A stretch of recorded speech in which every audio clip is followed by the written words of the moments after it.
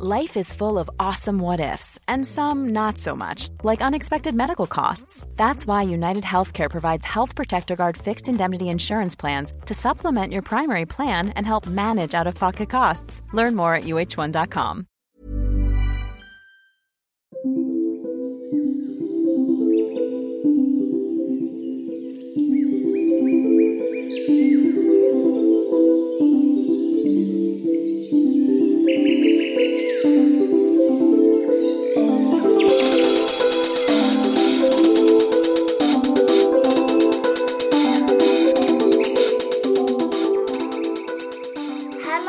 Welcome to the White Witch podcast with me, Carly.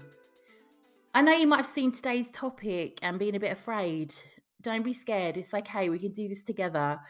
We're looking at shadow work today, and we are looking at the areas of codependency, mirror work, and validation. But come a little closer, my witchy friend. It'll be fine. We can do this together. I'm afraid I don't have a book review for us today. I haven't managed to plow through my next one just yet. It's hard trying to read a book a week, I tell you. The one I'm reading now, I absolutely adore. I've been so fortunate with finding great witch books recently, so I will definitely be bringing this one to the podcast soon. Today's topic. So this is going to get a bit vulnerable today. For a change, it's going to be me sharing some bits, and I don't always like to share stuff on the podcast because I don't really like talking about myself, and I don't feel that that's what you come here for. But I am going to talk to you about some things that I feel are relevant to what I'm going to be talking about, why this has come up, and how I feel that it might help you. So I had a completely different episode lined up, but it just didn't feel right. I had to talk about this on the podcast today. Every time I do a podcast episode, it's because something has been telling me I need to talk about this. It's funny, I always know personally when I've come out of a darker time, when I start feeling this excitement again to manifest and create, and, I start remembering that I am a bad bitch, a bad witch again. Life has been pretty weird recently. I figured some stuff out about myself again. It's never ending, of course, this whole healing process.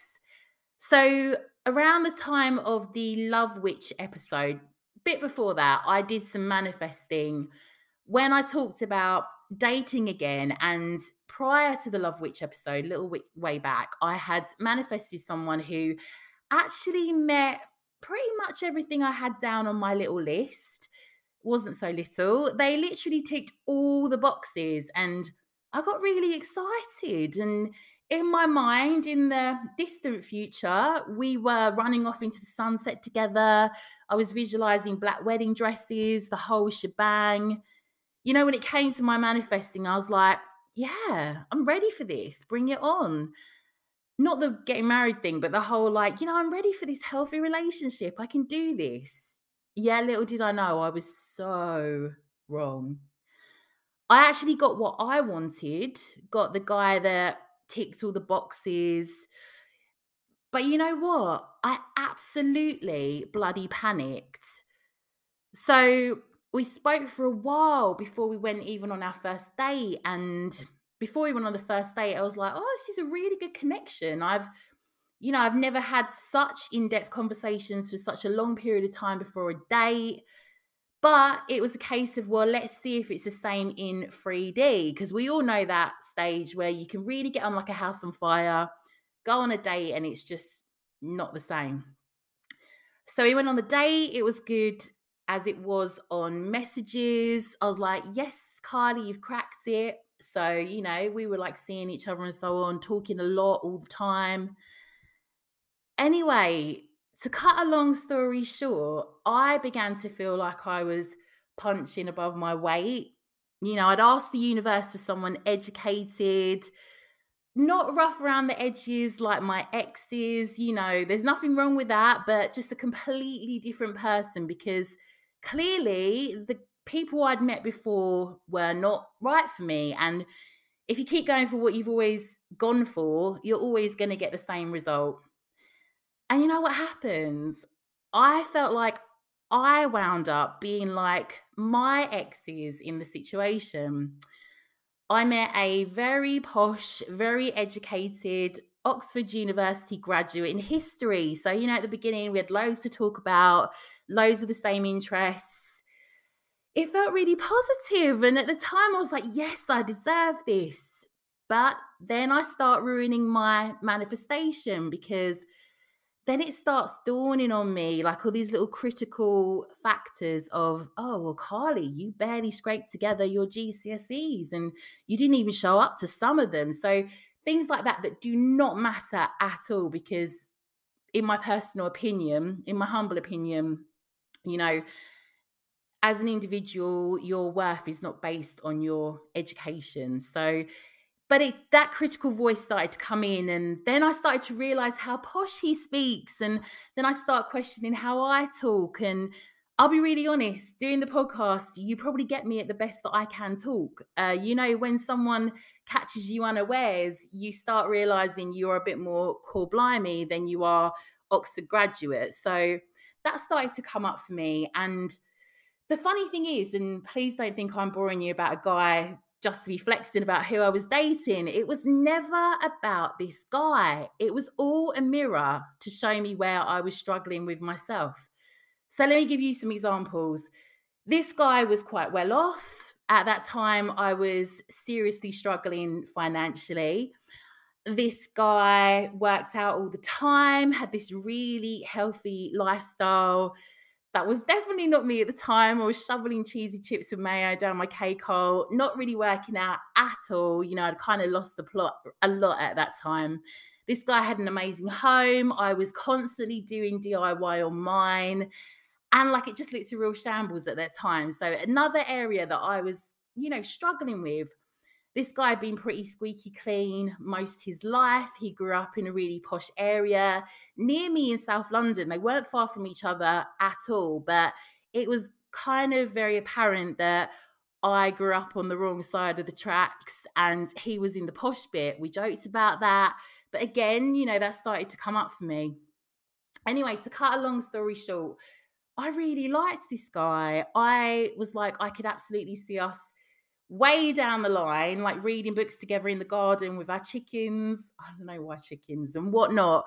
We even had the same sort of aspirations. But as time went on, I completely effed it up with my insecurities and me not accepting the parts of me that, if I'm honest, have always been an issue to me.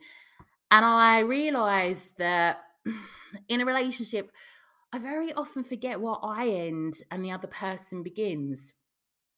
So I recognized I was beginning to act like an absolute Fruit Loop. And because it was such early days, we were just beginning with dating, we had really in-depth conversations. We spent a lot of time talking, but yet it wasn't the sort of conversation that I could have had with someone without, in my mind at the time, appearing like a complete nutter.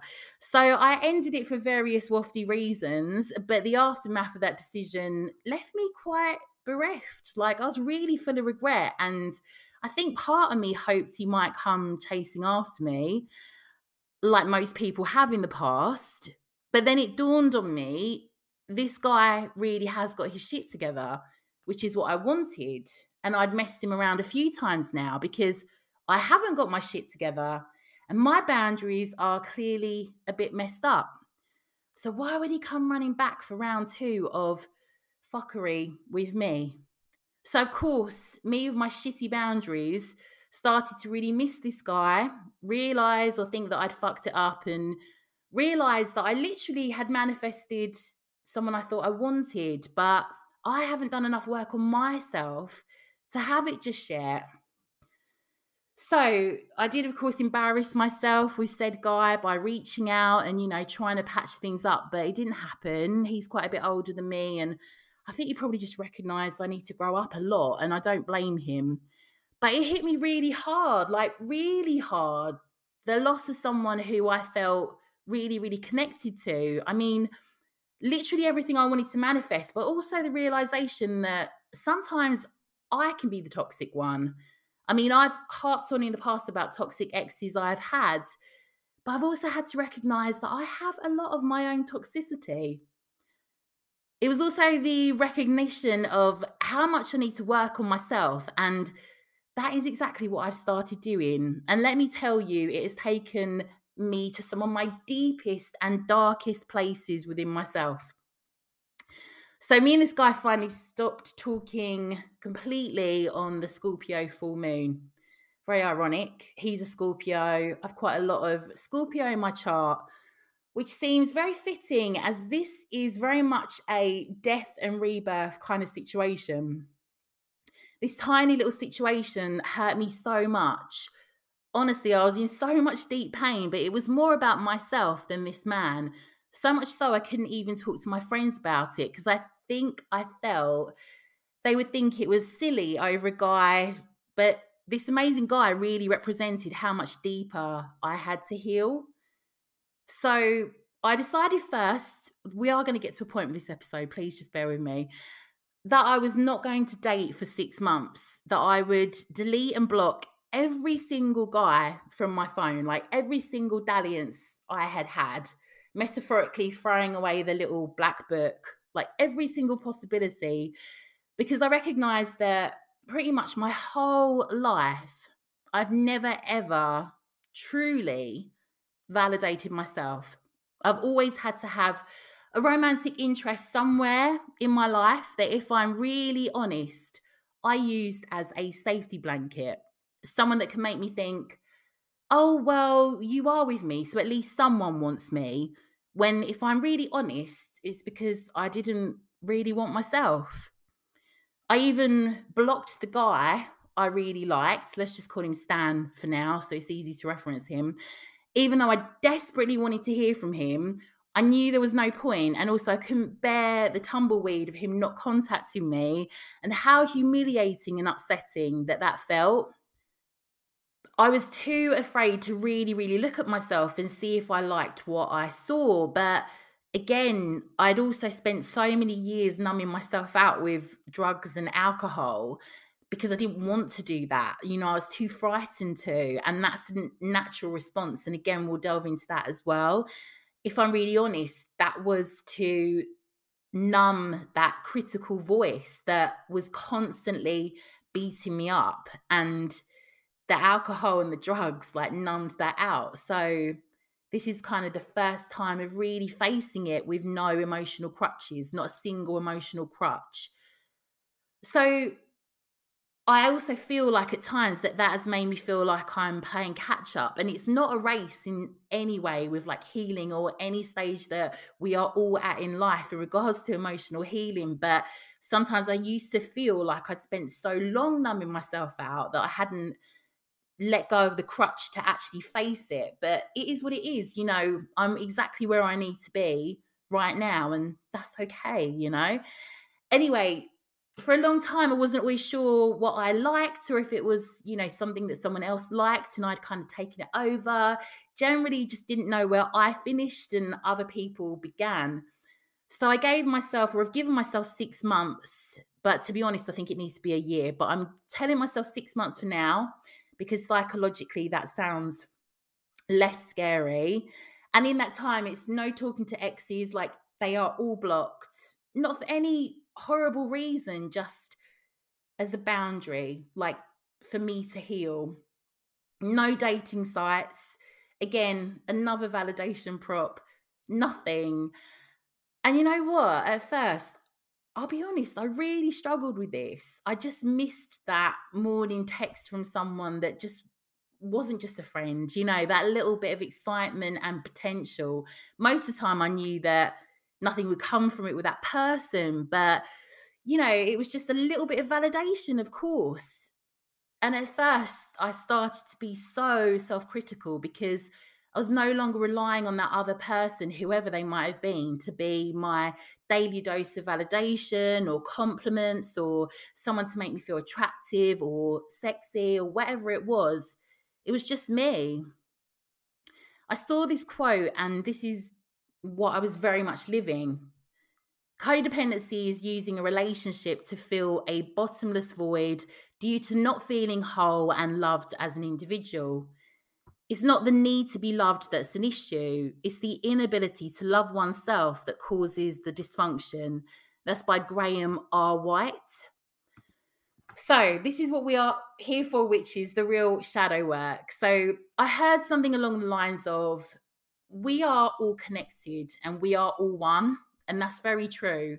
You know, when it comes to love and relationships of all kinds, be it family, friendships, romantic interests, but that if you are a codependent like me, then you really need to, for a period of time, just be on your own, where you can first and foremost actually manage to be on your own with yourself, to get to know yourself, to actually accept yourself. It's not forever. It's just a period of time where you can separate yourself from everyone else so you can actually know who you are as an individual and learn to stand on your own 2 feet. So, this really is a follow up episode and deeper dive into shadow work from the first episode that I did. Again, I don't know why, but I always find myself in shadow work in the summer. It always hits me now. So, you might want to save this for autumn, the traditional time for shadow work. But again, it's just happening for me now. And I say happening for me because I know it is for my highest good, but fuck, does it hurt? And I hope by me being open and honest, and let's face it, vulnerable, because I will be honest with you, some of this shit is so painful and it does feel embarrassing to admit. It's not, but it feels like that. I hope it might help if you are going through the same issues, my fellow witch. So here are some important points regarding codependency. Codependency is a response to trauma. Codependency feels shameful. Codependency is an unhealthy focus on other people's needs, feelings, and problems. Codependents are very sensitive to criticism. Codependents are super responsible. Codependents wall off their own feelings. Codependents don't ask for what they need. They give even when it hurts. Codependency isn't a mental health diagnosis, and you can change your codependent patterns. So here are some signs that you might be codependent. You please others to gain approval. Focus more on others instead of yourself. You gain self-esteem from helping others. You have trouble setting boundaries. You worry excessively about others. You feel overly responsible. Difficulty identifying your wants and needs. You think it's your job to save people. You feel anxious when others are hurting. You can't say no without feeling guilty. Making mistakes triggers shame. You attract people with problems. You struggle with low self-esteem. You hide your true feelings, especially anger. You think you have others' answers. You take things personally. Struggle with unspoken resentments. Seeking approval trumps self-care. You cannot detach from what others do, and you put your needs last in a relationship. I'm full on spilling tea now. So roll on a month after me and Stan stopped talking.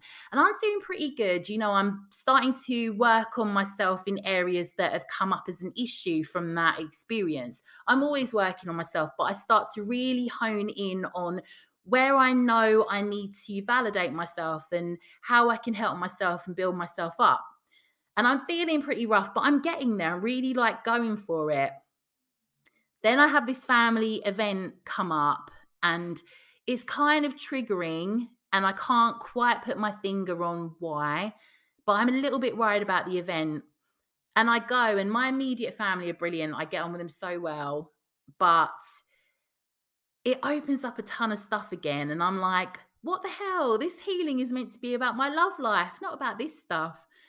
So in a nutshell, this event makes me realize how much of my validation, it really comes from a lot of stuff that I've had in my childhood. Nothing to do with my parents or anything. They're brilliant, amazing. But I'm deeper in the trenches after this event with the shadow work than I had ever hoped to be. So I realized from this event, I don't ever want to be in the same room as a specific member of my family. This member of my family used to take the piss out of my weight when I was a chubby kid, to the point that when I had my daughter, she was never chubby, but I'd never leave her alone with them in case they did the same to her, because it really troubled me. And I'm very much a tiger mum. Like, that wasn't going to happen. And I recognized at this event how stressed I felt in their presence and how I had this overwhelming desire to run away. But I also felt really like angry and resentful because I've never been able to communicate to that person how they made me feel. Time has passed. We all have these things happened, but I've never really kind of got it out of my system. I've always been pissed off with them because it was a lot of years of taking crap off them. So after that event, I needed a really good smoke cleanse of myself. But then I came back to the issues around my appearance and how I'd been told since that age that it was an issue for me. So, no wonder that's always going to keep coming up, because I'm not listening to little 6 or 7-year-old me that's still, hurt because of that, being told that I'm fat, I'm not good enough, whatever, or however that relative wanted me to feel, whatever they put on me. It is what it is. I really sound like I'm moaning. I promise you I am not. I'm literally at this point like, okay, universe, spirit guides, deities, just hit me with it now. Everything that I need to unpack. What's that saying? If you are in hell, keep going. So after this event, I decide that, I'm pushing 40 and this relative, they still trigger that response in me, and I allow them to make me feel deeply unhappy. So as it stands with our family dynamic, I won't likely see this family member for a while, and that's good. I'm taking my power back when it comes to that person. I don't care if they're family. Like, family doesn't do that to one another, let alone a child. If that person still generates that response from me, well, I probably need a good bit of time away from them to, now that it's come up, for me to process it and heal it. I'm no longer going to hold on to that person's view of me every time I see them. I recognize that always comes up for me. So it's probably good if we haven't got any family events for a while, so that by the next time I see them, hopefully I'd have processed it and healed a lot of it. And this is another layer of the onion of growth. And sometimes these areas from being a kid can cut deeper than any other shadow work we have to do, because they're so deeply hidden from the light, so repressed. A lot can happen in the next 3 years. Like a chatbot may be your new best friend. But what won't change? Needing health insurance. United Healthcare Tri-Term Medical Plans are available for these changing times. Underwritten by Golden Rule Insurance Company, they offer budget-friendly, flexible coverage for people who are in between jobs or missed open enrollment. The plans last nearly 3 years in some states, with access to a nationwide network of doctors and hospitals. So for whatever tomorrow brings, United Healthcare Tri-Term Medical Plans may be for you. Learn more at uh1.com. Wow. Nice. Yeah. What you're hearing are the sounds of people everywhere putting on Bombas socks, underwear, and T-shirts made from absurdly soft materials that feel like plush clouds. Yeah, that plush. And the best part? For every item you purchase, Bombas donates another to someone facing homelessness. Bombas. Big comfort for everyone. Go to bombas.com/ACAST and use code ACAST for 20% off your first purchase. That's bombas.com/ACAST, code ACAST.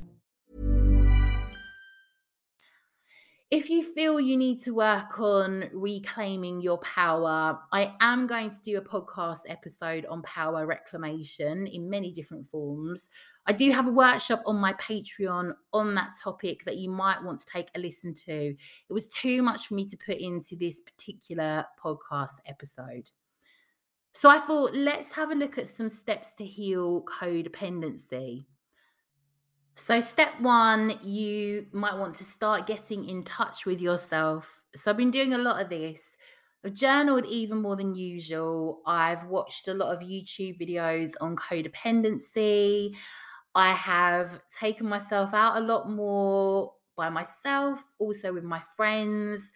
I'm a little bit of a socially anxious person. I'm fine when I'm out, but I can be a little bit nervous, but I force myself out of my comfort zone more, starting to take myself out on dates. I have had nights in on my own that I've specifically put aside that have been brilliant. And the last one I had, I ended up cleaning my flat all day. And then I sat on my kitchen counter in the evening and ate gypsy tart and was just smashing out some songs, like ended up singing to like Fleetwood Mac, Whitney Houston, Mariah Carey songs just because. And I realized that I don't miss dating right now. I miss me being my charming, fun self that I can be when I'm being all energetic and bubbly, which it seems like I've been saving too much for potential others. And I realized that sometimes we don't miss the other person, perhaps in our past or even dating. We might just miss our sparkly and fucking amazing energy that we can have when we are, being flirty and charming and wooing someone. And I absolutely think that's the case for me right now. I don't want to date someone right now. I really don't. I really want to spend this time with myself. And trust me, if ever I've heard people on podcasts or YouTube say that, I'm like, nope, tap me out. But this is absolutely my cheesy approach at the moment, and I'm enjoying it. Like, genuinely, I'm really, really loving getting to really, really know myself. It sounds so cringe, but bear with me. In reference to, using the posh china metaphor, start wearing like your best clothes. Sorry, I'm not telling you what to do, but this is where I'm at. So I'm like getting my best clothes out, my fanciest lingerie, the stuff that we save for someone else's benefit. So I bought the sexiest bathrobe the other day. I mean, it's not a bathrobe. It's not like that sexy, but it's witchy as fuck. It's like this black silk like robe, and it has these lace batwing sleeves that make me feel like Stevie Nicks in a rendition of Rihanna, or I look like I might have just murdered my rich husband in it. My daughter said that when I first put it on, I look like a woman who has no issues in her life and is just floating around. And that's what I feel like when I'm wearing it. So wear it, I must. So let's stop like saving our best self and our best things for other people and specific times in life, and start enjoying it now and like giving it to ourselves. And without sounding really macabre, like, we are born alone and we will die alone, as in when we go off to the other side. We might have our loved ones around us when we're born and when we die, but we still make these passages on our own. So let's bloody love, or if we can't do that, like our own selves if we have to walk with ourselves. So I started doing these things for myself instead of someone else. It's like getting the best china out every day. Again, instead of just saving it for the special occasions, I'm going to be that person I am for other people, for myself. There are 2 YouTube videos I watched that really helped me in the first stage of my little journey that I'll link in the show notes. And one is by Aaron Doty on codependency. He has a few videos on this, and also a video by Maddie Dragsbake, what I learned after I quit dating for 1 year. These really helped me, and they might help you too. Step 2, addressing uncomfortable emotions. So remember me saying about how much the guy, so Stan, I met, brought up so many insecurities within me. I mean, bloody hell, this guy brought them all up because I felt quite inferior. So finances, body, education, my accent, my past. But the thing is, this guy was massively accepting of me. You know, we'd got quite deep and had quite a lot of conversations after a fair bit of time. And vice versa, I was very accepting of him. But it was me that was clearly, through meeting him, rejecting parts of myself. And so one of the first things that came up, very, very small thing that kind of came up for me was me thinking, oh, maybe I need to start speaking better because he's very posh. And I listen to a lot of podcasts, and most of the podcasts I listen to, everybody's very well spoken. And I guess that's always been in the back of my mind a little bit until I found a new podcast this month called Law of Attraction Changed My Life. And I really fell in love with it. That's a lie. I'd actually listened to the podcast before and I didn't like it. And the reason why, it's nothing to do with the podcast host or the podcast, she's brilliant, is because how she talks reminds me of me. I fucking rejected her because she swears a lot. She's very open with her emotions. You know, she cries on the podcast. She sounds like she's from South London or Essex, which are both areas that I'm from. And I wouldn't listen before because it was mirroring back to me how I hear myself. But this month, I fully listened to an episode because an episode came up that really caught my attention. And I thought, I'll give it another go, but I'm not sure about this podcast. And I bloody loved it. And the best thing is, the woman who hosts it is amazing. She literally has one of the top podcasts in the UK. So a woman who sounds like me has done so bloody amazing, and people clearly don't mind listening to her accent, which is, you know, there's nothing wrong with her accent, but she has one of the best podcasts in the UK. So my point is, when I'm rambling again, don't be surprised if when you are working through some of this shadow work malarkey, if the universe doesn't send you strange synchronicities that highlight to you what's going on in your subconscious that you need to work through. And sometimes, you know, we reject something or someone because, again, it mirrors back to us what our issue is with ourselves. The second thing, obviously, was body image, which I'll be honest, I'm still working through.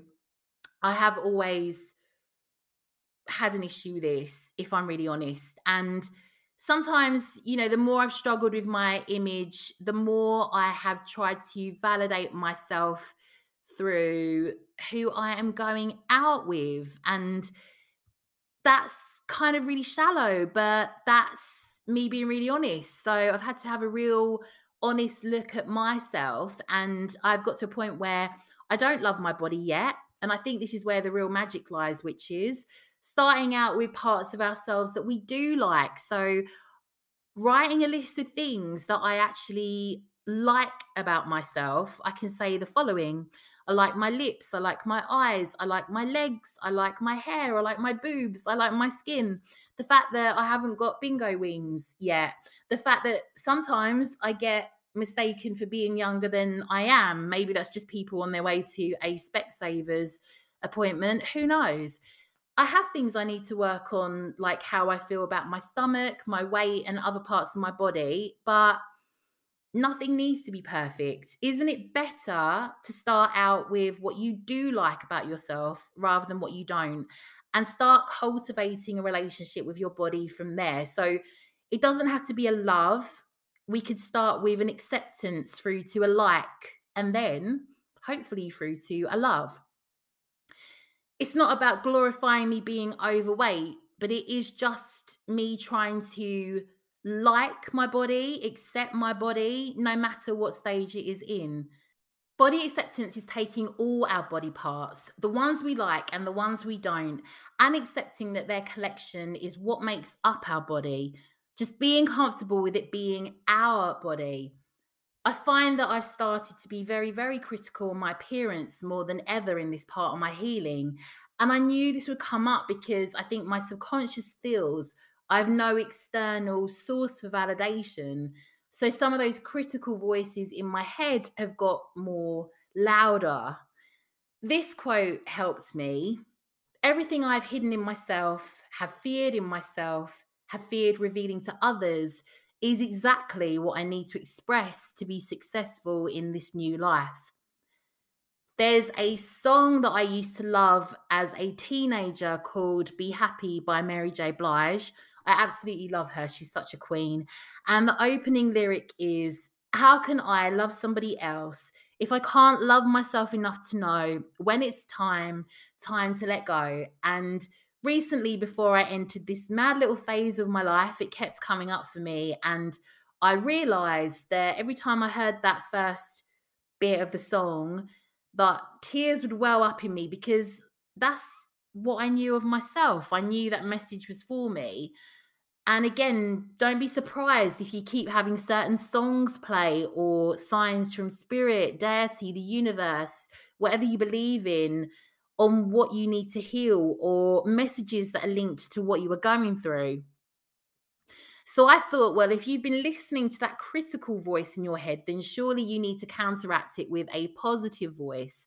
Words have such power. We talk about this all the time as witches. So I'm just starting some mirror work, which I heard about on the podcast I mentioned to you earlier. Law of Attraction Changed My Life. And this comes from the work of Louise Hay. Mirror work, again, is another, really, let's be honest, at first embarrassing, vulnerable, intimidating, but healing process. As a form of inner work, it's also one of the most simplest and powerful. Mirror work was created by Louise Hay as a way to get in touch with our inner self, and its primary purpose is to develop self-love and self-care and more meaningful relationships with others. So as a practice, it's simply looking into a mirror for a certain amount of time each day and gently talking to yourself, with the aim of fostering a more compassionate and forgiving connection with yourself. If you're like most people, you'll feel uncomfortable, you may feel awkward, unsettled, embarrassed, or emotional. You might even notice patterns of self-loathing and self-criticism arise. So why does this happen? Louise Hay writes in her book, Mirror Work, the mirror reflects back to you the feelings you have about yourself. It makes you immediately aware of where you are resisting and where you are open and flowing. It clearly shows you what thoughts you will need to change if you want to have a joyous, fulfilling life. In other words, in front of the mirror, there is no hiding. In front of the mirror, we catch an intimate and sometimes painful glimpse into the relationship we have with ourselves. Mirror work can make us feel initially uneasy because it exposes our inner critic in plain daylight. Suddenly, everything we feel about ourselves that we might not be aware of comes to the surface. And if you haven't developed a compassionate relationship with yourself, you might be prone to believing all the nastiness whispered in your ear by your inner critic. As a symbol of truth and clarity, mirrors are one of the most ancient and direct ways of accessing self-realization. Some of the earliest uses of mirrors date back to Anatolia, now called Turkey, from 6000 to 8000 BC. These ancient mirrors were made out of obsidian, which itself is a stone symbolic of psychological purification, shadow integration, and protection. By using a mirror to consciously access the inner layers of our being, we gently remove the blocks and untie the knots, preventing our ability to grow and evolve.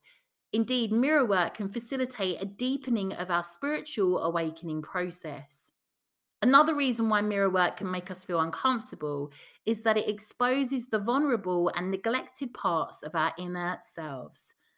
After all, what better opportunity for that forgotten part to finally grab our attention than face to face in front of a mirror? Most of us have numerous abandoned inner parts, but the most common one that we're disconnected from is the inner child. We all possess an inner child. It's one of the many archetypes or patterns of energy that compose our personality structures. The inner child is the part of us that still retains a sense of childlike wonder, spontaneity, creativity, and joy. On the other hand, our inner child also possesses many of our primal and core wounds. Thus, learning how to relate to and liberate our inner child is crucial. Mirror work is an intensely effective way of helping us to re-establish a connection with this delicate part of ourselves. When looking into the mirror and trying to reconnect with the inner child, It's not unusual to feel waves of sadness wash over you. You may also experience unexpected bubbles of excitement or joy, but typically it's common to experience heavier and more uncomfortable emotions first. Although this kind of mirror work can be upsetting and unpleasant at times, these feelings point to deeper work that is alchemizing at a subconscious level. Simply gazing at yourself in the mirror and comforting your inner child can be a tremendously healing practice and a powerful form of inner child work. The more emotions you experience, the more a sacred kind of purging and transformation is happening. Mirror work as a portal into your soul. So the eyes are the mirrors to your soul, as the old saying goes. And mirror work gives you direct access to this core part of your being. However, it's not always possible to directly connect with your deeper self. Most people first experience a harsh inner critic that arises and serves as a doorkeeper to the deeper psyche. To make it past that harsh doorkeeper, you must learn to disarm it through mindfulness and self-compassion. It's at this point where inner work practices such as self-love become vital to work through your insecurities and self-resentments. So, to get started with mirror work, you could try the following. Carry out mirror work in private so you won't be disturbed or feel like you need to keep your guard up. You might opt to do this with candles around you. I might burn some mugwort or have some mugwort tea. I might burn some incense and sit in front of a huge mirror that I have and repeat some affirmations that resound with me and feel authentic for at least 2 minutes a day. You might want to journal on any notable experiences you have when doing this. So this is a in-depth, step-by-step guide to mirror work, and this mirror work information that I've been reading out today comes from an amazing website called lonawolf.com that I will outline in the show notes. So step 1, commit yourself. Mirror work creates the deepest changes when it's done consistently over a long period of time. It's recommended that you dedicate a minimum of 2 minutes a day, with 10 minutes or more being ideal. Step 2, think about the best time of day. Mirror work is flexible and can work around your schedule. Most people like doing mirror work in the early morning and late at night before going to bed. You can also do mirror work during the day as you pass mirrors. If there are no mirrors in your workplace, you could always use the selfie option on your phone where you turn the camera towards yourself. You could even find a private spot such as a bathroom cubicle to do this exercise in whilst you're at work. Step 3, choose or create your own affirmation. So why use affirmations, you might wonder?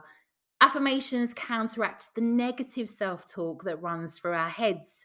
They also help to reprogram our minds.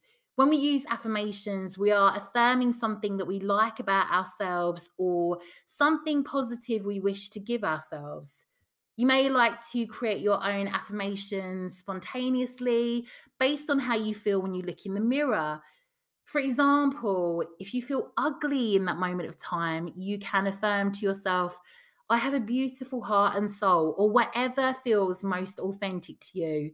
If you feel uncomfortable in your own presence, you can affirm, it's okay to feel uncomfortable. I accept myself as I am. Alternatively, you can choose from a list of affirmations and experiment with using one affirmation each day or one for a week. So here are some examples. I'm learning to love you. I'm willing to take care of you. I love how thoughtful, caring, sincere you are. I'm worthy of love. I am enough. I'm exactly who I need to be in this moment. It's okay for me to feel scared. It's okay for me to feel sad. It's okay for me to feel awkward. I love how unique my body is. I am beautiful. I am whole. I lovingly embrace my fears. I am fierce and strong. This makes me think of the one from the film, like, you is kind, you is smart, you So, a note on affirmations: if you are creating your own affirmations, make sure you keep them phrased in a positive way. So, many practitioners who work with affirmations, for example, people who study NLP, assert that the unconscious mind does not understand negatives and will translate any negatively phrased affirmation in reverse. For example, instead of saying, I am not worthless, I am worthy, say, I am worthy. Or instead of saying, I will not be mean to myself, say, I treat myself with kindness. Your subconscious will still pick up on negative words that you use in an affirmation. So just don't use any negative words in your affirmations. The point of affirmations isn't to sugarcoat how you feel.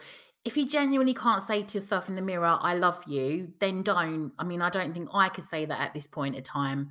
The point isn't to be disingenuous. The point is to offer sincere love to yourself. So if an affirmation such as I love and accept you feels too difficult, focus on a milder affirmation such as I'm learning to love and accept you, or I want to love and accept you more. Step number 4, repeat your affirmation with feeling. So repeat your affirmation to yourself at least 10 times, whether out loud or in your head. Some people might repeat their affirmation around 100 times, but that sounds quite overwhelming for me when I'm just beginning this practice. But the more you repeat your affirmation with sincerity, the deeper impact it will make.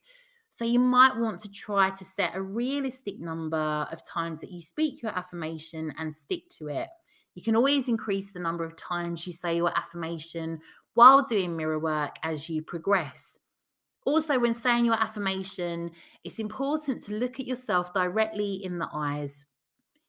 You may also like to use your own name, as this sends a powerful message to your unconscious. For example, you may wish to say, I appreciate how caring you are, Carly, or I love you, Carly. Step number 5, embrace any emotions that arise. It's normal and okay to feel upset. And if you feel the need to cry, let yourself. You're releasing old ways of being, and that is powerful work. You may also wish to give yourself a hug, which is also wonderfully therapeutic. It's highly likely that you'll feel emotional at some point, and that's because the old frozen pain within you that has built up through the years is bubbling to the surface. Sometimes the emotions we feel during mirror work are from childhood, particularly if they're intense. If this is the case, comfort your inner child by acknowledging him or her within you as you look at the mirror. You may wish to say words such as, it's okay, I see you, I understand, or I'm here for you, or I love how brave you are, little Carly. So insert your name. So on the site, there was a note about men doing mirror work. Feeling and expressing emotions will likely be more difficult for men than for women. Why? Men are conditioned to perceive stoicism as a true measure of manliness. But the truth is that being stoic can sometimes be confused with emotional repression. There's nothing courageous about avoiding emotions. If you're a man, you'll need extra reassurance and compassion through this stage of the work. Have some deep and powerful affirmations on hand and the willingness to see your emotional openness as true strength. Step 6, place a hand over your heart. Sometimes mirror work can feel particularly intense. If you feel overwhelmed by any experience, you're always free to walk away and come back to it later. However, often what's let through into your conscious mind is just the right amount for you to handle. That is, after all, the role of the psyche and the ego in particular. To help you process any strong feelings and ground yourself in your body, try placing a gentle hand over your heart. This simple action helps you to remain embodied and connected with love. Step 6, record your discoveries. It's crucial during the course of your mirror work to keep a journal. Don't worry about being a great writer. Ignore spelling and grammar, they're irrelevant. The point of recording your discoveries is to help you spiritually integrate what you've learned.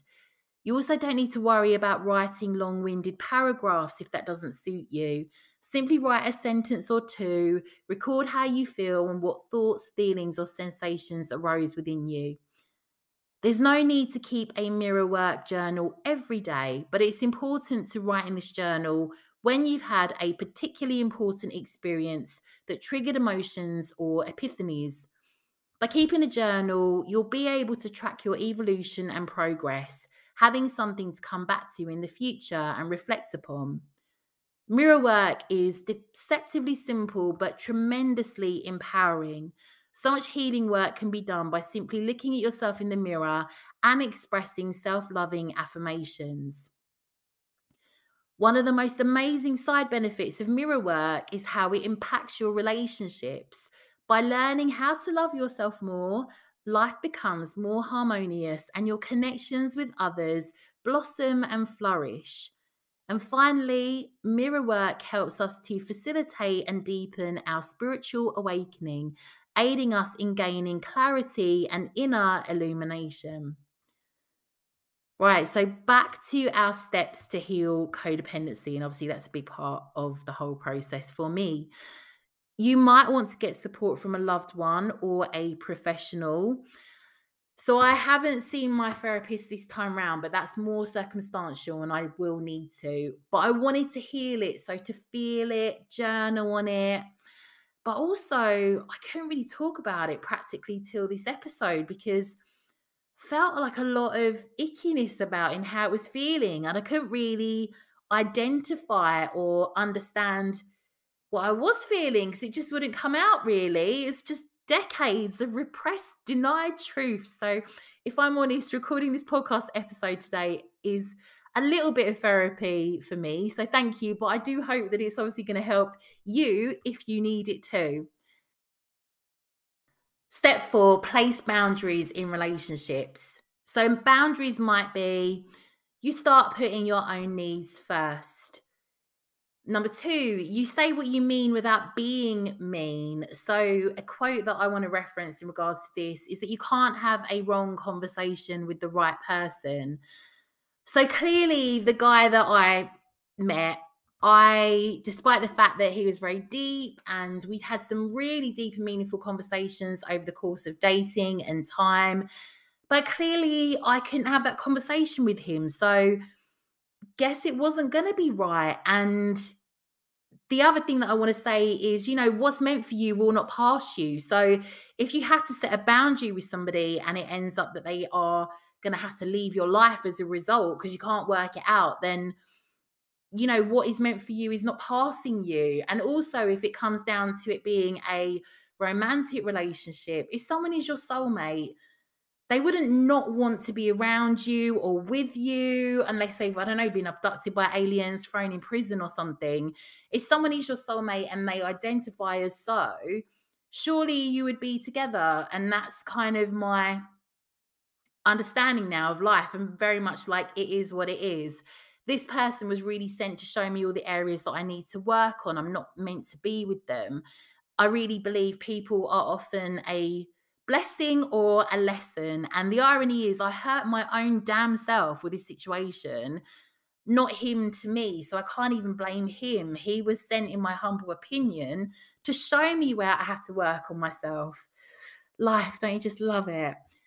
So back to the boundaries, asking for what you need, saying no to things that you don't want to do or you don't have the resources to do, leaving situations that are harmful to you, telling others how you want to be treated. You know how to stay on your side of the street. So again, remembering where you end and they begin, keeping your side of the street healthy, maybe not bleeding all of your stuff out on that other person and dealing with it healthily on your side of the street. Being aware of your own feelings and allowing yourself to feel differently than others. Not trying to change, fix, or rescue others from difficult situations or feelings. Allowing others to make their own decisions.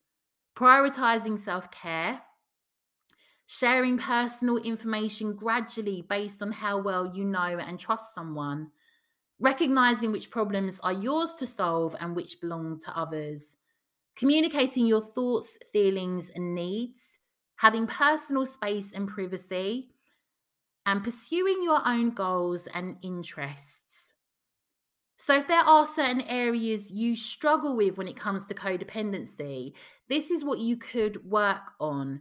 So if you find you deny your own needs, you may want to prioritize your self-care. If you find you compulsively try to fix or take care of others, allow others to make their own choices. If you struggle with seeking approval from others, work on validating and valuing yourself. If you struggle with judging and criticizing yourself, work on self-compassion. If you struggle with people-pleasing, then practice being true to yourself. If you struggle with a martyr complex, then ask for help. If you find people take advantage of you, work on setting boundaries and being assertive. So when it comes to setting boundaries, this helps me break it down. So set a boundary. What do you not want to see, hear, or do? Decide limits, what you will and will not tolerate.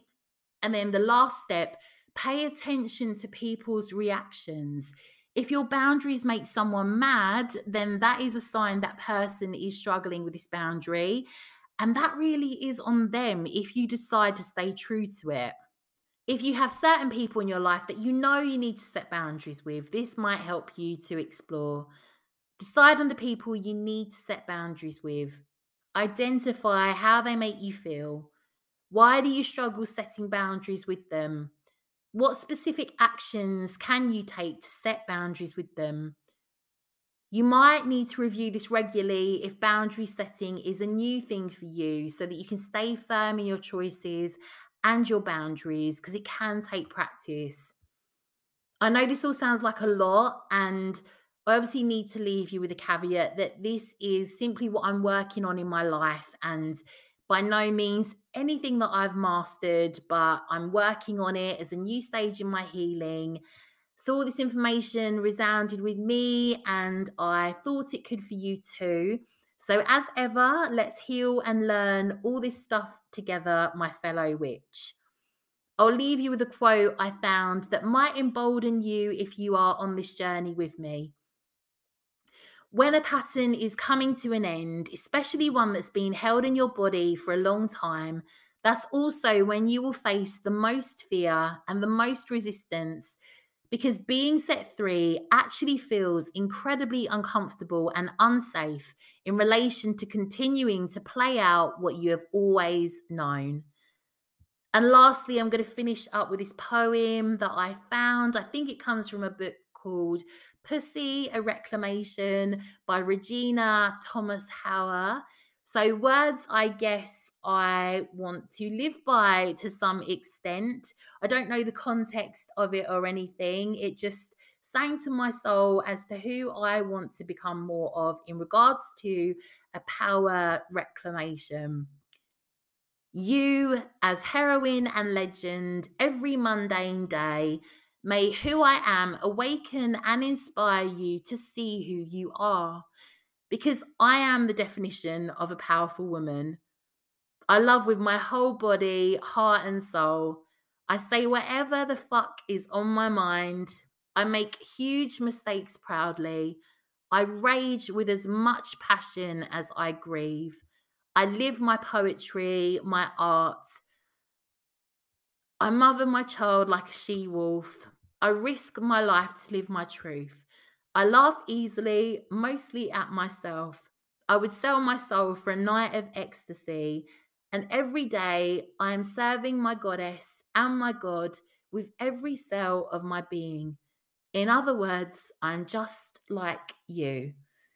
I'm not sure the context of that poem, but for me, I very much feel like it is a conversation between me and my higher self, or that's how I like to look at it. I think that's really beautiful. So that's all I have for you today, witches. It's a bit of a wild card episode. I'm really not sure how I feel about this going out. I think I've been a bit too chatty about myself, but I hope that it relates to what I'm trying to get across in regards to the codependency stuff and so on. But I'd love to hear if you decide to work on any of these areas, if this is a bit of a theme for you currently. You have my sympathies if you are working through these areas of shadow work. I know it is not easy, but I seriously take my hat off to you for doing it. And the real magic, the real gold is the alchemy once we get through these different stages. So that's what I have to say on that. If you would like more content, you may wish to join my Patreon, The White Witch Coven. £6 a month. You can cancel at any time. We have this month for the Literary Witches Coven, we are reading the book The Black Witch by Laurie Forrest. Our theme for this month is the Hedge Witch. So we are looking at cunning folk, healers, and modern day hedge witchery.